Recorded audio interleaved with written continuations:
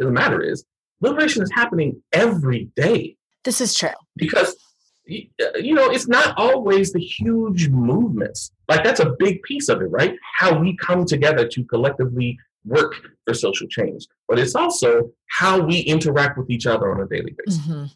It's also, does our behavior align with our vision and what we believe? Or is our behavior being guided by something that supersedes those things and we're out of alignment? Yeah. This is your Kick-Ass Life podcast, episode number 285 with guest Dr. T. Williams.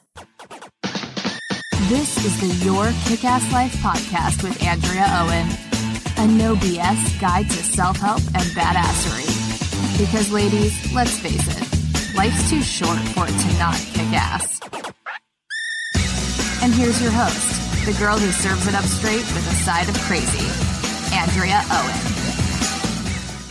Hey there, ass kickers. Welcome to another episode of the podcast. As always, I am so glad that you are here. Hey, you know what? I got a brand new microphone for the podcast so y'all can have a better, pleasurable experience of listening to me. I figure I've been doing this for 6 years now. It's time to upgrade my microphone. And then I forgot that I got it because I put it away because I do things like that. And I remembered, I was like, oh, I shoved that in the closet. I should probably bring it out. So my hope is that for the week after next, I will have a brand new microphone, at least for the intro for you. Maybe for next week. Next week, I'm really excited. I announced a couple weeks ago that I am going to start coaching people and bring them to you as podcast episodes. So that's coming next week. I have a woman named Rachel that I coached, and I actually have an update from her that I will talk to you about at the end of the episode as well. So can't wait for that. Stay tuned.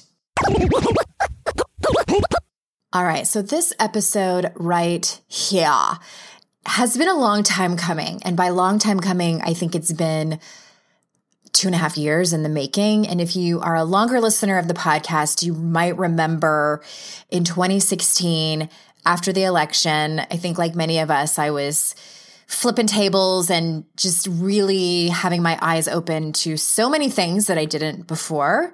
And fairly quickly realized that it wasn't helpful for me to just be like, all in a place of anger, like, the injustices of the world and, shaking my fist. And that's not really all that helpful. What I realized is that I personally needed to take a step back and unlearn a lot of the things that I have learned and look at things through a new lens and then figure out what I can do, given someone with a platform that I do, what I can do that's helpful. So I've spent a decent amount of time conversing with people, asking the right people, what is the answer to that? And I don't know if there's one perfect right answer. I really don't. And how this brings us to today's episode is one of my teachers has been Dr. T. Williams. As we will talk about in this episode, I took a class of his. The months all run together for me, y'all. I am the worst when it comes to trying to remember when this was. I want to say it was over the holidays. Maybe it was late last year. Maybe it was the beginning of this year. But at any rate, I took his class, Foundations for Social Justice, and we will talk a little bit about that in the episode. And I wanted to bring him on today to give you a brief overview of his work and really what I learned in that program. And it's still obviously a learning process, as it always is, but it was so incredibly helpful. He is in academia. He has a PhD in social justice. And this whole, especially the online world of social justice, can be very confusing and overwhelming. And that's what we talk about as well. What do we do? Who do we learn from? Where do we start? What does it all mean? What does social justice mean? What does liberation mean? And all of these things, these words that get thrown around so much.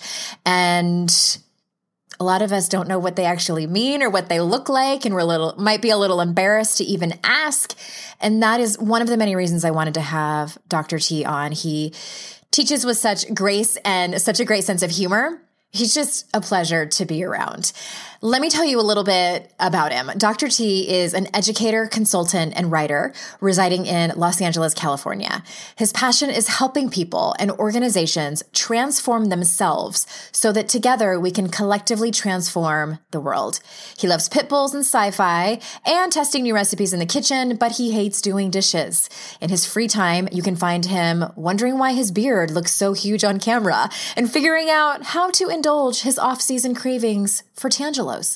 You can see what Dr. T is up to at imdrt.com and feel free to follow him as he attempts to learn how to use Instagram at imdrt. And without further ado, here is Dr. T. Williams. Dr. T, welcome to the show. Thank you so much. I'm excited to be here. I've been looking forward to this for a minute now. For a minute. I know it's been several months and I wanted to have you. I knew immediately I wanted to have you on the show when I took your class, and I'm going to mess up the title of it. So tell me the name of it, the class that I took. Foundations of Social Justice. That's what I thought. Okay. I should have just gone with my gut. But yes, Foundations of Social Justice. And to say I was blown away is an understatement. And I know still that by no means was the end of my journey or my education around this. And it has just started. And I knew I wanted to have you on because this is such an important topic. And it's one that I have talked about a while back. I will pop the links in the show notes to the couple of topics that I sort of introduced this. And I wanted to have you on because I've gotten some questions from my audience especially over the last couple of years as this topic has come to the forefront of our lives. And you and I were talking right before we started recording, and I think what the theme, and I'm kind of saying this like out loud just so I stay on track and to introduce it. But the theme that I would love for this to be is what we can do, because I don't think it's any secret to my listener, what's going on out there, although it is something that we'll talk about. But what we can do, not so much that in terms of action, which I know is a big question for my audience, but what are we doing? Like on a deeper level, not just the action steps, but it's kind of the why, but more so like what is the quote unquote work, capital W work. And that's what you are an expert at. Yes, that is a very fair question. Where I would start this discussion is by acknowledging that, because that soundbite gets dropped a lot by a whole bunch of different people, and it's extremely confusing. And so one of the things that I want to be very, very clear about is that the people who do social justice and liberation work don't always agree. There are some areas regarding goals, things that we'd like to see happen, that we may agree. But to a large extent, we disagree when it comes to strategy, when it comes to methods, when it comes to meaning making, when it comes to what is and is not appropriate, what should and should not happen, what we expect from allies. Like there are very broad areas where we disagree.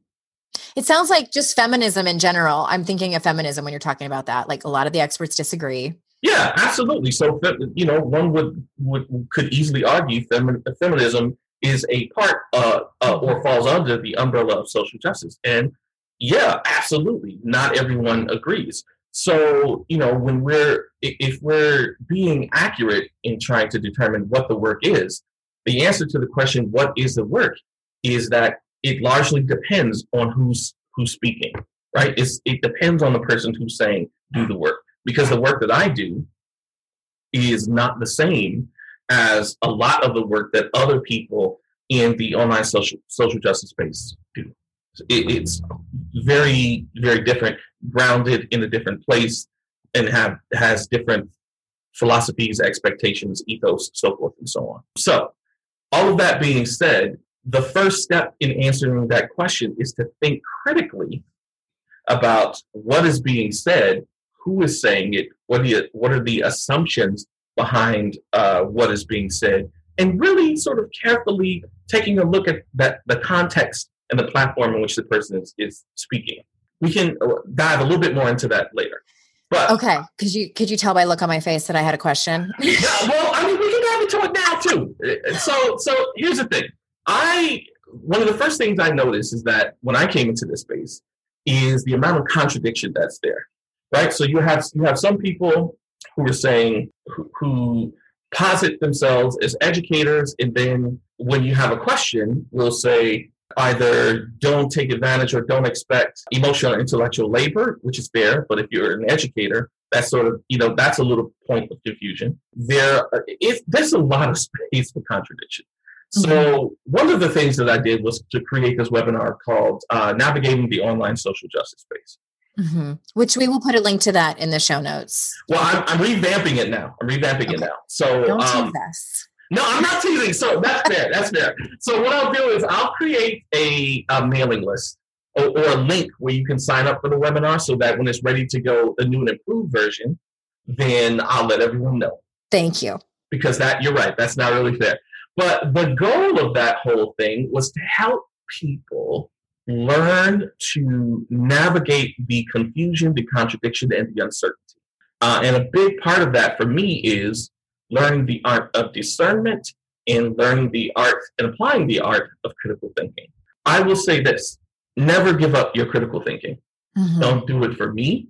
Don't do it for any of the other people that you find in this space. Can you give an example of that? Because I know that my audience, they all know what critical thinking is, but in the context of this topic, what might that look like? Okay, so for example, the first part of critical thinking, or a big part of it is the source of information reliable? So, for example, when Hillary Clinton was running for president, there was a story that there was a pizza shop that was engaged in child trafficking. Mm-hmm. And there was a guy who showed up to that pizza place with a gun, determined to interrupt it. And he got that information from a source that was very unreliable, that was really designed to smear Hillary Clinton. So in this case, and I don't know much about the guy. He could have been predisposed to this kind of behavior in the first place. But a part of sort of navigating that is taking a look at this website. Is this website reliable? Do they provide accurate information? And, right? So that's one example. A second example would be when someone says, do the work. Now, a second part of critical thinking is to examine the inherent assumptions. That was the other thing I was going to ask you about that I wrote down. Right. So when someone says, do the work, then there are a lot of assumptions there. Mm-hmm. A, the assumption is that you know what the work is. True. B, the assumption is that you know how to do it. C, there's a whole bunch of them. But the thing is this, if someone says do the work and you question that and you critique it and you think about it from a critical perspective and you're looking at the assumptions and you come up with a whole bunch of additional question marks, that ain't necessarily a bad thing. There are folks who in the online social justice space who are determined to tell you what to think. Mm-hmm. And at that point, what you're doing becomes a performance. I'm not interested in telling you what to think. I'm interested in teaching you how to think. And given that, here are some concepts, here's some theories, here's some information around this phenomenon that we're learning about together. Mm-hmm.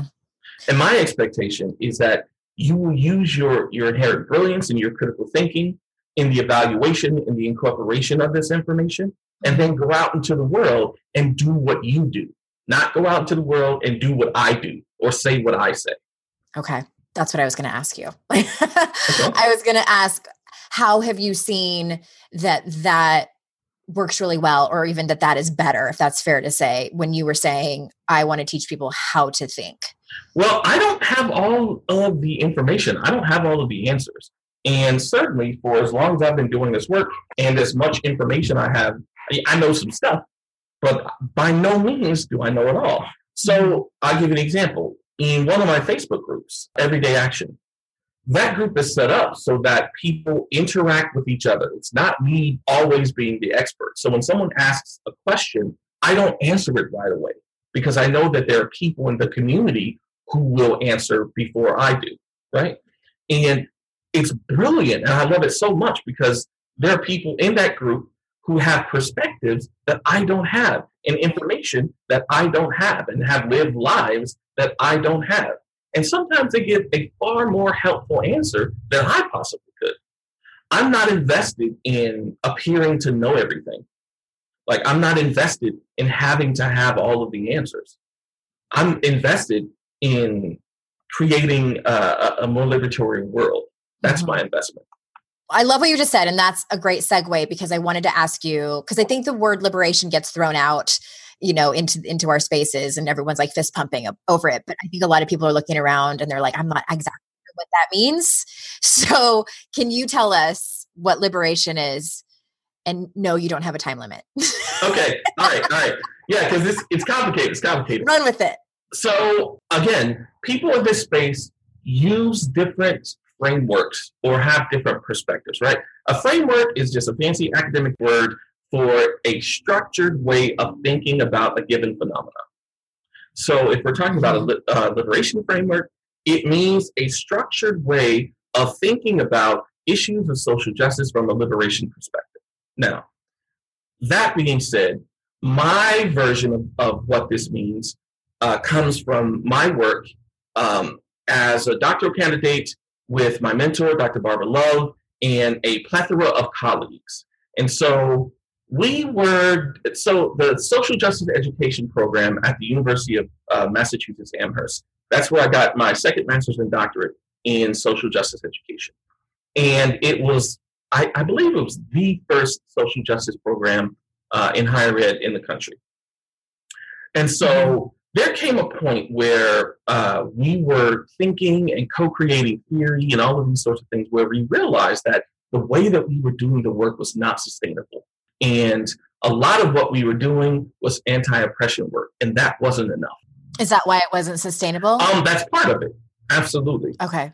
But also part of it is that there are tendencies that come, I think, with being with doing social justice work. Those of us who do this work, for example, are historically known for having very poor self-care and burning the candle at both ends and in the middle. And this work is hard, and it's grueling, and it's emotionally and spiritually exhausting.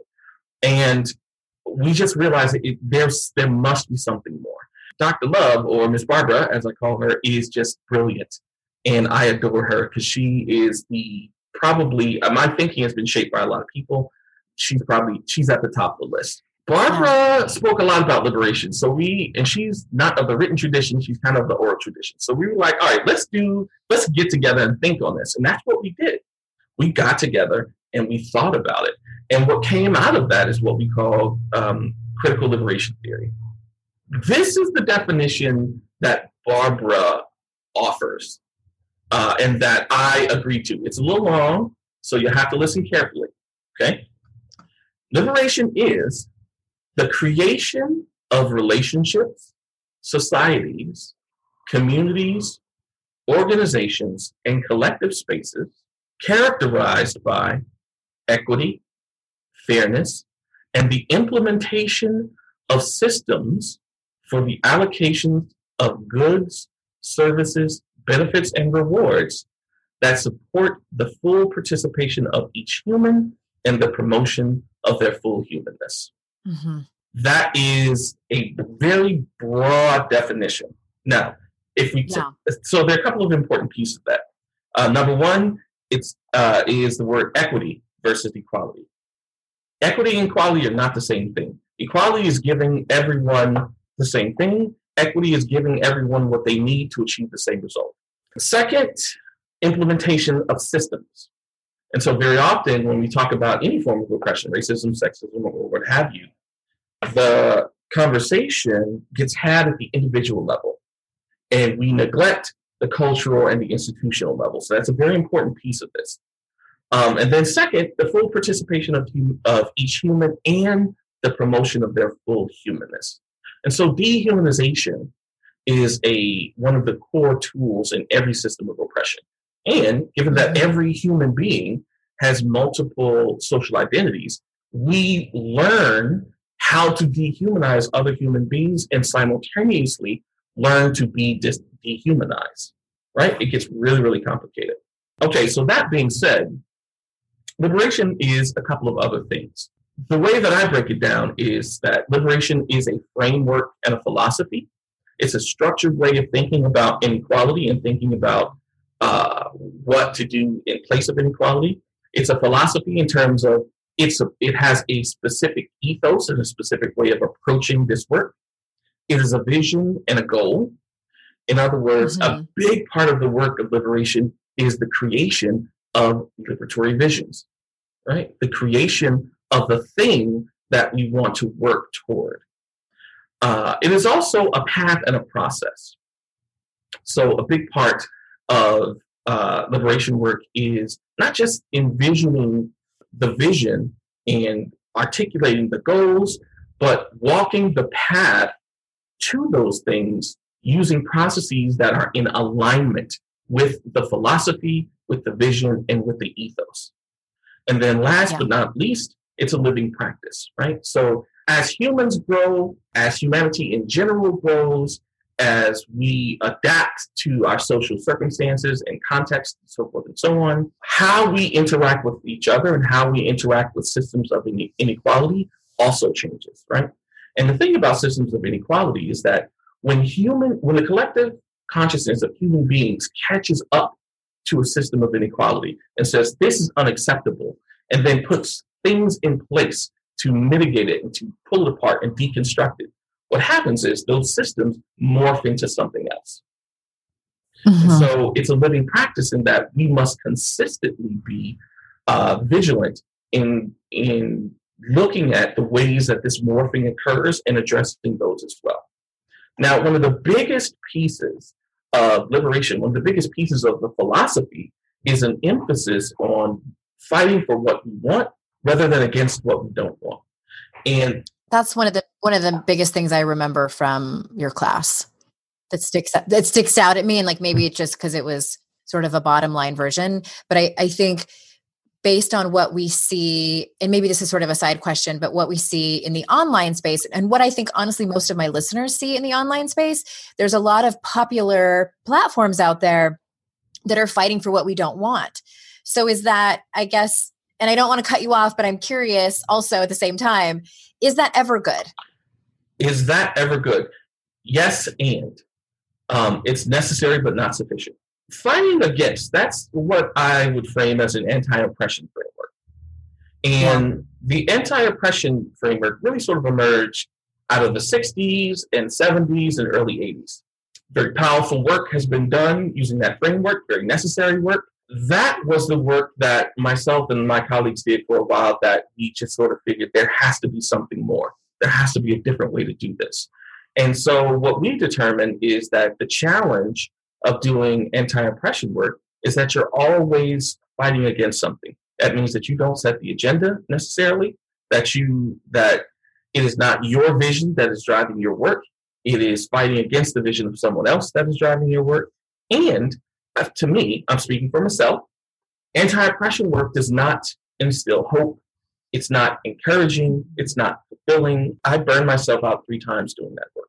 Yeah. For me, fighting for articulating a vision for what the world looks like, and for myself personally, and then connecting with other human beings and sharing our visions and articulating a larger vision, and then working in society on behalf of that vision, that feels better to me.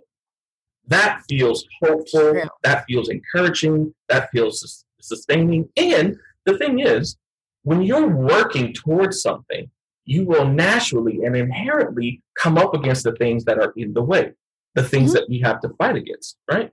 Yeah. So you will still do that work, but the larger context and the place of your attention, the place where your attention will be most focused, is on the thing that you want, not fighting against the thing that you don't want. When you first introduced this to us in the class, I remember being really cynical about it. And, there were reasons for that, but I think, and this, it wasn't my experience, but I wonder if people, when they hear that, like, let's fight for what we want and create this, vision of what we want, one might think, well, isn't that but I know that this isn't it. But isn't that kind of like, oh, that's great and spiritual for you, and like sticking your head in the sand. But I know that what you're talking about is so much deeper than that. And then at the same time, as humans, the reason I asked my previous question about fighting against what we don't want, to me, and I might be very wrong here, but to me, it seems like just as human beings, when we get fired up and even sometimes full of rage about the injustices of the world, that's when you get people to come to this new consciousness of what's actually going on. Okay, there was a lot there. I know. So let me say this. What we're talking about here in this discussion for the audience who's listening, this is a very small snippet of what liberation is and the framework and the underlying philosophy and assumptions and all of those things. So please bear in mind you're getting us a small piece of this. That being said, when there is a piece of the philosophy of liberation and critical liberation theory that says that humans are inherently good. And I remember hearing Barbara articulate that and hearing Barbara talk about liberation in this really compelling way. But the first thing that came to my mind is that's some bullshit. Like, that is the absolute, like, worst, any cynical thought that you can have. I had it, man. And here I am years later having fully bought in, and now I'm teaching that same perspective to my students. So understand that, yes, cynicism will be there. But understand that cynicism comes from a place of anger, hurt, and hopelessness. Absolutely. That is one of the most powerful things that systems of oppression does to human beings is that it robs us of our imagination. And if you cannot imagine something other than what is, something that, if you cannot imagine something other than the status quo, then it makes the creation of something more almost impossible. It inherently instills a sense of hopelessness because you cannot envision anything else. So if you are having a reaction that is inherently cynical, just know it ain't just you, but also know that the interrogation of those feelings of cynicism is a necessary part of your personal liberation work. You need to understand where your personal cynicism comes from.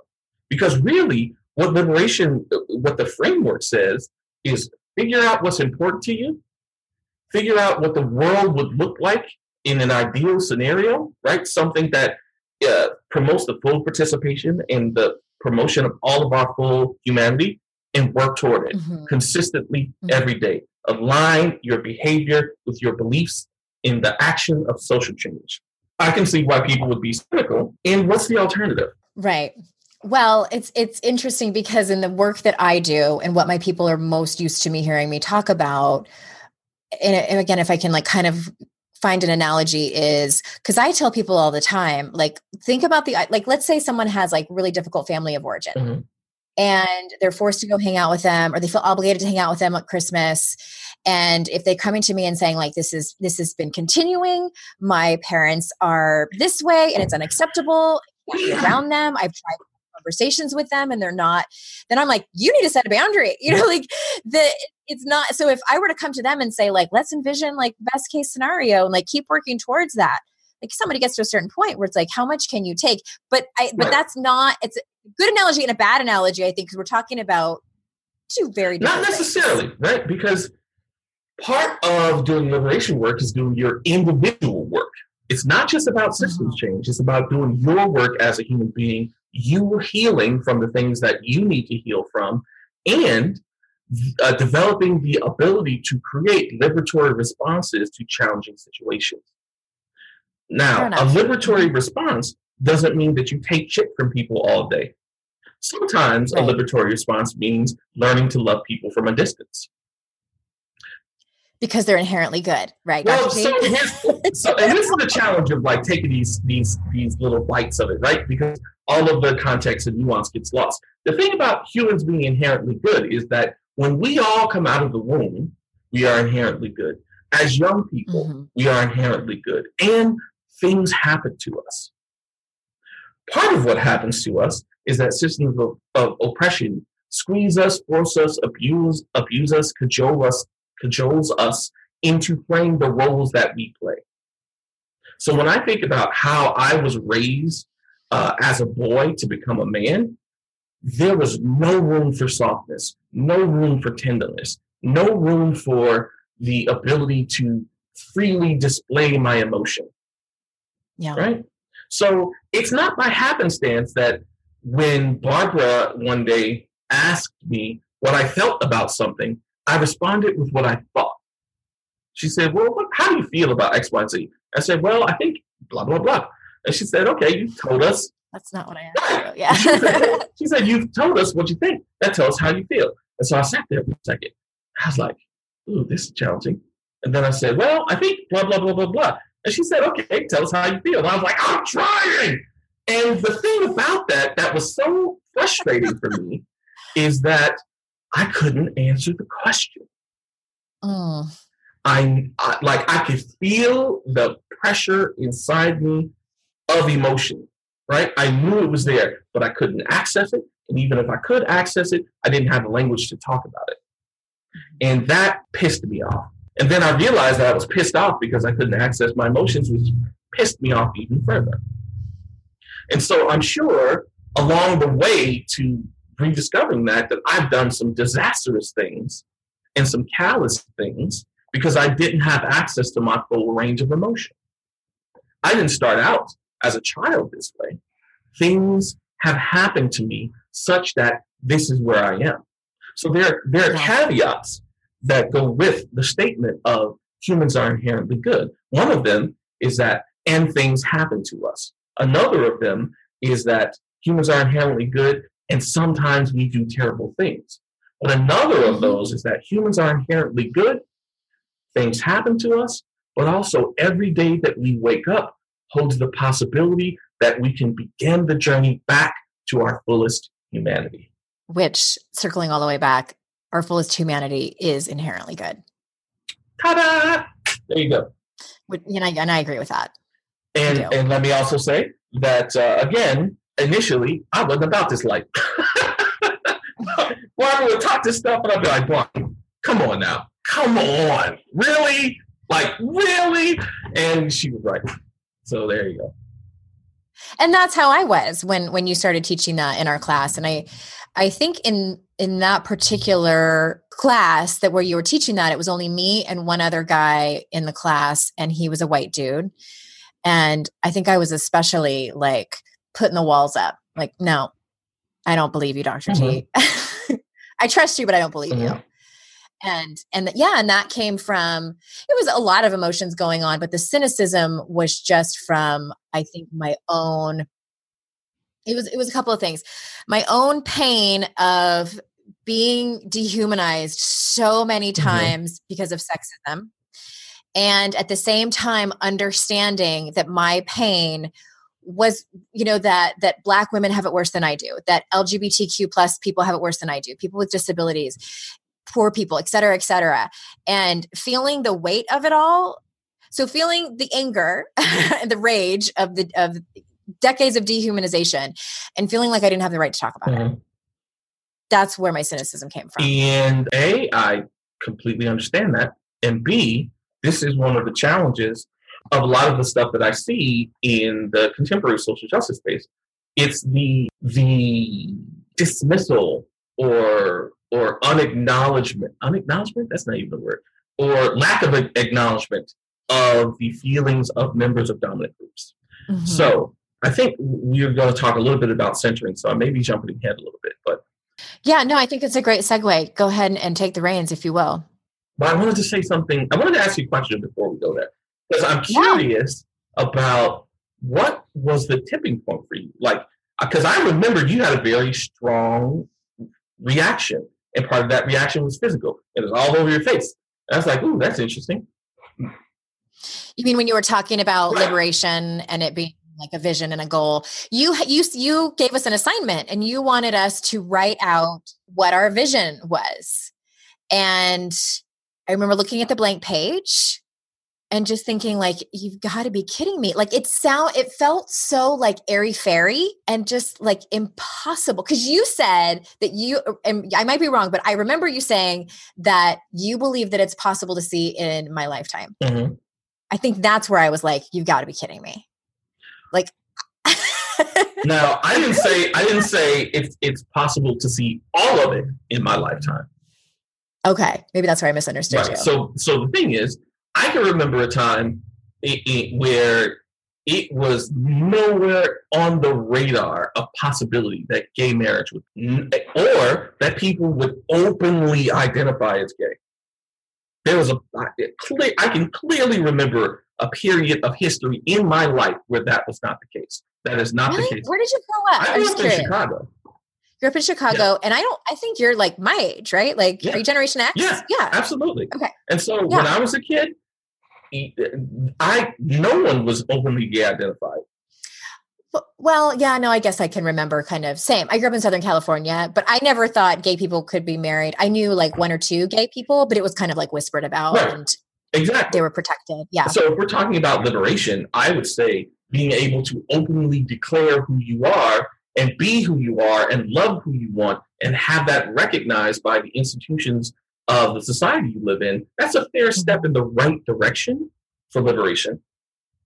So, again, we may not see all of our vision of liberation occurring, but we will see some liberation in our lifetime. And the fact of the matter is, liberation is happening every day. This is true. Because, it's not always the huge movements. Like, that's a big piece of it, right? How we come together to collectively work for social change. But it's also how we interact with each other on a daily basis. Mm-hmm.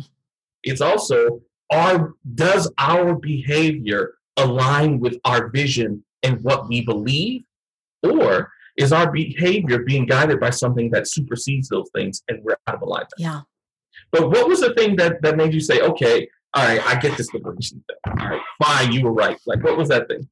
I think that it was helpful for you as someone who's followed social justice movements, especially in the arena of racism on social media platforms. And it's been made very clear to me that as a white woman, we don't want to see your white lady tears. We don't, like, there is no space for your story. There's no room for your feelings. And I can get, like, of course, that the work is more important than my feelings. But at the same time, I feel like even that's dehumanizing. Like, well, wait a minute. So what am I just supposed to do this with my therapist, like, or with my other white lady friends? Because I don't think that that's all that. So it's very confusing. So I to that point, to answer your question, I felt like it was helpful to be able to, as a member of an oppressed group yourself, like, to be able to say, like, it's okay. It's, I'm not going to chastise you. And, it's not like you're like, you have this whole hour to talk about your feelings. It wasn't anything like that. But I think just permission was helpful. And it allowed me to, because I think what was happening is, like, if I get stuck in my own feelings and my own rage and anger, I'm not doing anything. I'm just like, you go into like that survival, your head's not there. You can't think about liberation when you're in that place. So it was helpful for you to do that as an educator and someone who is, what we say, holding the space. But I think just breaking it down, and I think one of the things that struck me was, if you don't have this, then you don't have hope. And also thinking about my kids, like, I want something very different for them. They're Generation Z, and they're a very different generation than we are. And my hope is that they can, like, my son listened to all 14 episodes of, there's a podcast that I keep recommending here called Scene on Radio. I feel like it was really well done. And he's 11, and he wanted to listen to all of them intently. And I'm like, it blows my mind. Like, this is such a different education than I got. Like, worlds different. So I look at these children and I'm like, that to me is my vision and liberation. And it's small, but it's mighty. Absolutely. 100%. Young people are my favorite teachers, like, all day, every day. Is that true? And the brilliance that I see articulated and enacted by young people is just amazing. I can go on and on and on about children. And I remember one of the things that you struggled with when you were thinking about your own rage, when your own rage was coming up, was also understanding that you had a son. And, who will he grow up to be? Will he grow up to be one of those men who did those things that now have me enraged? And that's not what I want. And how do I stop that? How do I like all of these questions coming up? And so I think a whole bunch of stuff. I got like 50 thoughts. Let's talk about this idea of there's no room for your feelings. I don't subscribe to that. I think what's very problematic about the online social justice space is that it very often gets done from a single identity or a dual identity. So either someone is anti-oppression, or which is race lens, or it's a race and gender lens, right? And so a lot of times there's nothing inherently wrong with that. The problem is when that's the only approach. Mm-hmm. If all you do is anti-racism work, and you're not doing it in an intersectional way such that you are talking about classism, you are talking about religious oppression, you are talking about ableism, then you're not addressing the full range of the oppression that you're working against. You're working on a very narrow slice. And if we're taking an intersectional approach, so even the word intersectional has evolved, where it was its original meaning and how it gets used today, not necessarily the same thing. But that being said, here's what we know. Human beings have multiple social identities. And there are very few people who have all dominant identities or all targeted identities. So what that means is our everyday experience is an amalgamation of, or a combination of, both dominance and subordination. So using myself, I'm Black, but I'm also cisgender. I'm what you call a class straddler. I mean, I grew up working class, but by virtue of where I am now, I would be middle class, right? So all of those things make a difference in terms of how I experience oppression. Now, the thing is, you can't necessarily look at someone and tell what their identities are 100% of the time. So it's not a safe assumption, I think, to deal with people in ways that assume that they don't also carry the hurts and trauma of oppression. It may not be the exact oppression, but there is still hurt and trauma there, right? So we know that white women aren't just white. They're also women, right? They also have a class status. They also have a sexual orientation. They also have a religion. They also have the intersection of religion and gender. And we all know that there's all kinds of fucked upness in various religious institutions when it comes to the intersection of that institution and gender. So the idea that there's no space for you is ridiculous. Now, here's the caveat. This space may not be the space, but there's always space for every human being who is processing trauma. There's always space for whatever the feelings you have are, even if they are quote unquote unjustified, right? Or they don't make sense, or. Because the fact of the matter is, what oppression has done to human beings and the way human beings think, healing is necessary both of dominant groups and targeted groups. Everybody has got to heal. White people got to heal. People of color got to heal. Now, here's the thing. That's a very contentious thing to say, right? I don't particularly give a fuck. Well, that's kind of like what you were saying in the very beginning about how the people that do this work disagree about things. That's one of them. Oh, that's a big one. Absolutely. This is one of the reasons that I've been told that I coddle white people. Listen. No, not that you coddle white people, specifically white women. Yes, white people in general and specifically white women. Here's the thing. I'm an educator, right? And I have a very well thought out pedagogy and approach that I've used for decades. So I'm not coming to this new. I've done this work at the highest levels of academia consistently across many, many years. And I say all of that to say that if we're looking at oppression from a holistic perspective, we understand that Every form of oppression is set up so that it depends on, is connected to, and perpetuates every other form of oppression. That is why intersectionality is necessary. Audre Lorde talked about this. Sojourner Truth talked about this when she talked about Ain't I a Woman? Like, this is not new information to those people who have studied this deeply and intensely. So there are a couple of different camps. There are those people. Well, let me also say this. I believe that when we do this work together, we will go further, faster, and deeper than we will ever do this work when we're working alone. So when I went into the social justice program, I would say I was still unpacking my homophobia, and I was probably rocking some serious sexism. In the community that I was in, when I made sexist mistakes, that community did not throw me away. I got called in, we sat down, we had conversations, we exchanged perspective. Space was held for me while I learned to be better and do better and know better. Now, when those very same people made racist mistakes or classist mistakes or ableist mistakes, I did the same for them. I called them in. I held space for them. I granted them grace as they granted me grace, and we learned together. And I will say that that way of doing the work has led me to where I am today. I feel like I've gained an immense amount of empathy, respect, and understanding, not just of my own oppression, but the oppression of other people.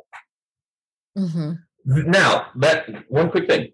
There are some people who don't want to do the work with you, right? So part of their work is having a space to heal that does not include a member of the dominant group. And that's fine too. My work is that you can do both. I can go in spaces where there are all people of color and heal from that, but I can also go in spaces where there are mixed group and pull people along and be pulled along by others. I'm wondering if you mentioned a term that I think gets thrown around a lot in these spaces. And and one thing I took away from the class that you taught was calling in versus calling out. And we live in call out culture and cancel culture. We see a lot of, and it just, I believe it makes people scared, not want to do the work at all, or just be really voyeuristic about it. And then you're making up stories and not really sure what's happening. So can you speak to that? The calling in versus calling out. What's the difference? The big difference is, what are your goals? Like, this is what I'm saying, to be, use your critical thinking. Because if we cancel every person that makes a single mistake, rather than using that as a teachable moment and creating space for that person to do some learning and work their way back from their mistake, none of us will be here. Because I guarantee you, if I've done homophobic things and heterosexist things, I've done sexist things, and I guarantee you, you've probably done some racist things. Oh, yeah. Everybody I've done ageist things, on a video, and I apologize for it, and that person canceled me anyway. I was like, okay. So here's the thing. All of us have made mistakes. And it's astounding to me that there are people who think that it's okay to cancel other human beings for making a mistake. Now, that's not to say all mistakes are the same, right? Harvey Weinstein, listen. Yeah. Can you work your way back from something like that? It's possible. The question is, are you willing to do the work? Right? So I can't remember this brother's name, but there was a guy who was a founding member of the Crips, I believe. I got to find the name of this dude. Anyway, it's one of the most notorious street gangs in the history of the United States. Sent to prison for life. Was on death row. Of course, it took years for him to get to the point where he became executed. But during that time, he began to read. He began to educate himself. He began to grow. And over time, transformed himself into a different person, such that he wrote several children's books. He was a Nobel Peace Prize nominee. He brokered several peace deals between street gangs in Los Angeles. All of these things, all of these things that he did that illustrated that who he is and who he was are not consistent. And again, it took many years for this to happen. But the point is this: if human beings start out as inherently good, then if we're willing to do the work and we have the time and the space and the opportunity to heal, we can work our way back to that inherent goodness. Mm-hmm. So call in and call out culture. Call in is about accountability. And it's about accountability in a way that maintains connection, that maintains relationship, and that it is meant to create a learning experience. Call out is punitive in nature. It's meant to, in some cases, to stop harm. Mm-hmm. In some cases, it's meant to punish people. But my thing is this: you call people in until they refuse to come in, and then you call them out. Yeah, that's what I remember you saying. And also, there are, when it comes to brands, I think it works a little differently when you're working with people versus institutions and companies, right? Because companies, institutions, generally speaking, don't respond very well to being called in. Sometimes they do, but institutions don't exist, or most institutions, particularly for-profit institutions, don't exist to make the world a better place. Generally speaking, they exist to make money, and so that's what they respond to. So I think it's a little bit different when we're calling out a company and an institution versus calling in the people in our lives. Mm-hmm. Mm-hmm. Thank you for speaking to that. All right. Well, and I know we kind of mentioned it a little bit earlier and just threw out the term. And this was actually one of the questions from one of my patrons a few months ago. And she asked the question, how can we not center ourselves? Mm-hmm. Maybe just even start from the beginning, like what is that? And what are your thoughts? Okay. So one of the dynamics of oppression is that members of dominant groups come to be and expect to be the center of the universe and everyone in it. So what that means is that their perspectives, their culture, their bodies, their phenotype, their needs, their desires are the things upon which the universe turns. In this context, so just to be clear, that is a general dynamic of oppression. In this context, centering is an extension of that dynamic, in which members of dominant groups consciously or unconsciously position themselves as the most important part of a situation or discussion. And that includes their feelings, their perspectives, their understandings, their particular meaning making, or any other aspect of themselves. So one example of that would be white tears, right? You've heard that phrase. And I always hear it as white lady tears. Is it just white tears? Either, because generally speaking, we're talking about white women because, patriarchy does not allow men to burst out in tears when they're hurt.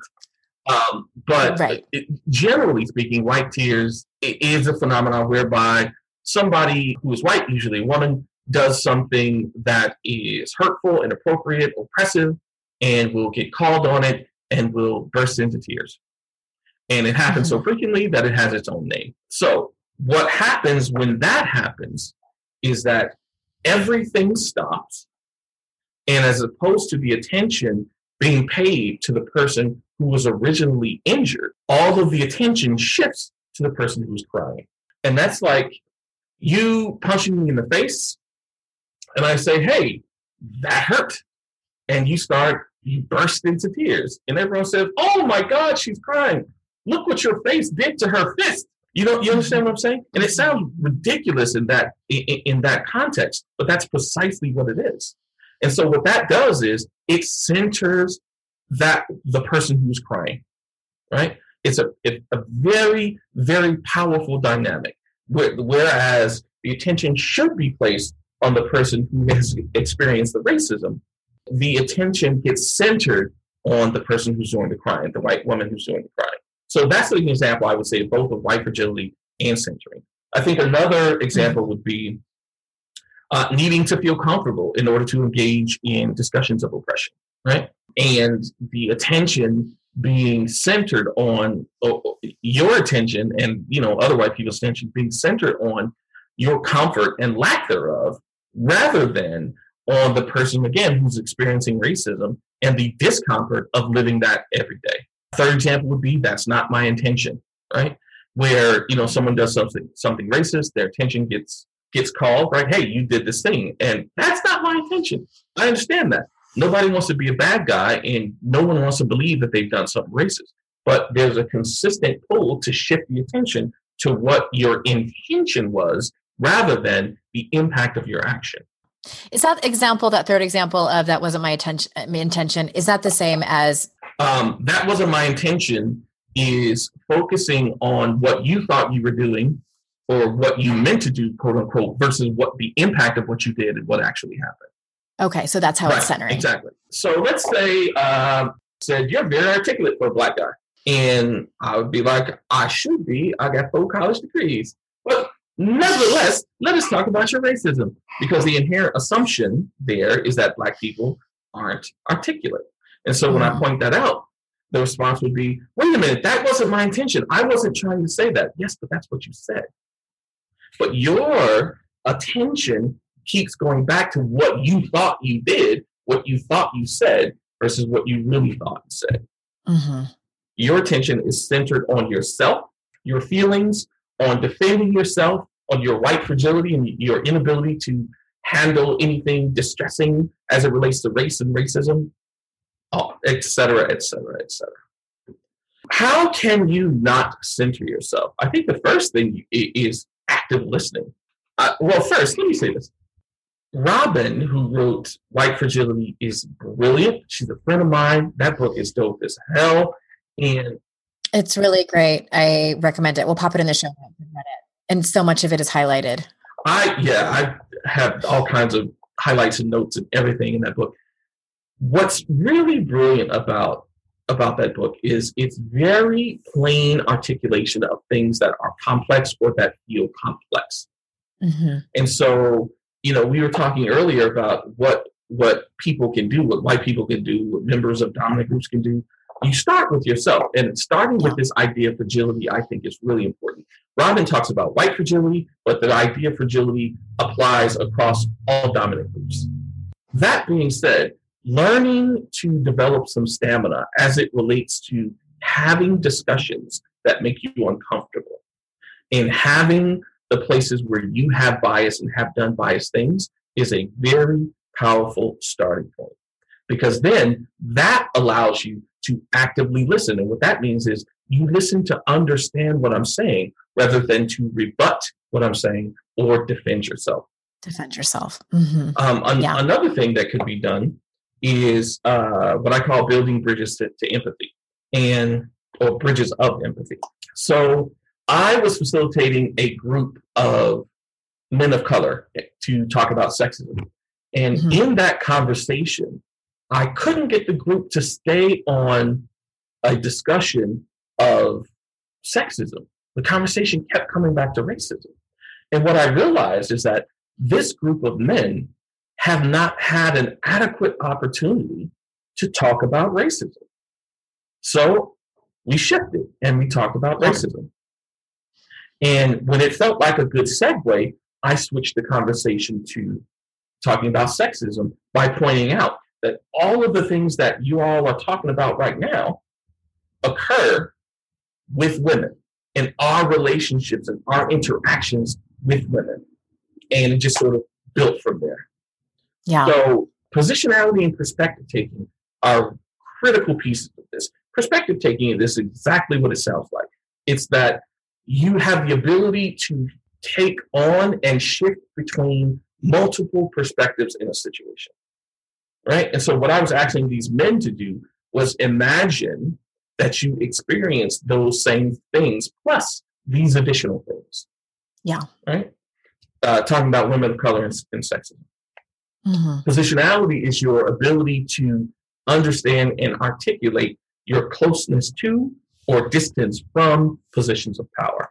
Working on those 2 skills, those 3 skills, is also a very good start, allowing you not to center yourself. But ultimately, what this at the end of the day, it falls down.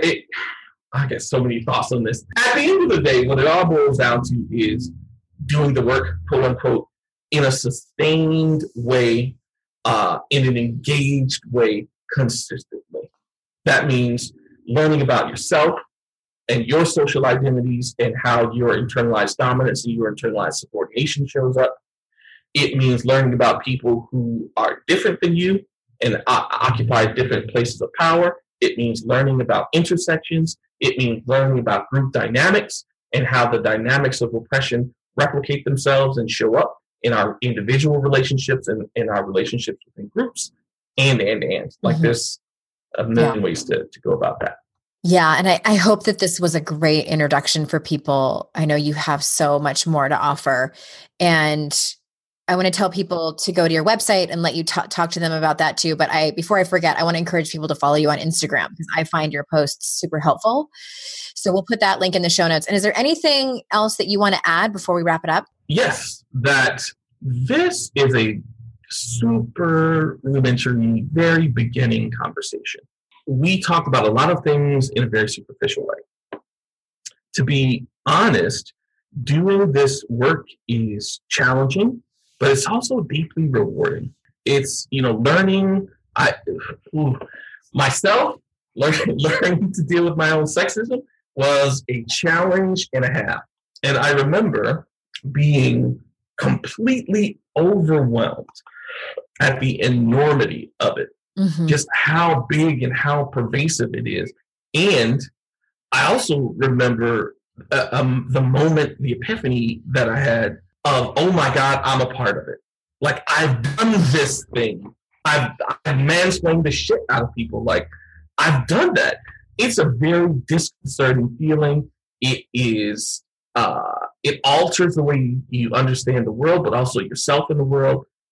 It's hard, y'all, but it's so rewarding. Like the liberation and the connection and the freedom from your own stuff and freedom from other people's stuff. It's so worth it.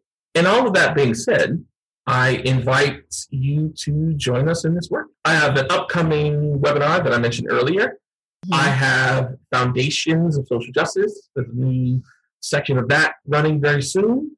I have a class after Foundations, only for people who have taken Foundations. That class is Self-Awareness for Social Justice, which helps us to learn about ourselves and the ways that we have been impacted by oppression, either as a member of a dominant group or targeted group. I'm currently working on a class on liberatory allyship. That class is going to be dope, I have to say. The allyship course that I'm creating it's just coming along really well, and I'm working with a couple of other educators, and I'm of two minds for that course because I have a very different way of doing the work. I wanted to have available only to people who've taken Foundations, so that they have an understanding of what liberation is and how it works, and then they can apply that to allyship. Yeah. And I also want to offer allyship stuff to everyone. So there might be two versions. There might be an 8-week version for people who have already taken Foundations, and maybe a 12-week version for people who have not. So we can use that first couple of weeks to talk about liberation and what it is and all of those sorts of things. Well, let me know when that one comes out, because I definitely want to take it. And hopefully my listeners, I'm sure we'll get some people that sign up for your Foundation course, because I highly recommend it. I highly put my gold stamp on it, recommend it. Thank you so much for your time. I cannot tell you how grateful I am for you and your work and just coming on here to talk to my people. It's been my pleasure. Absolutely.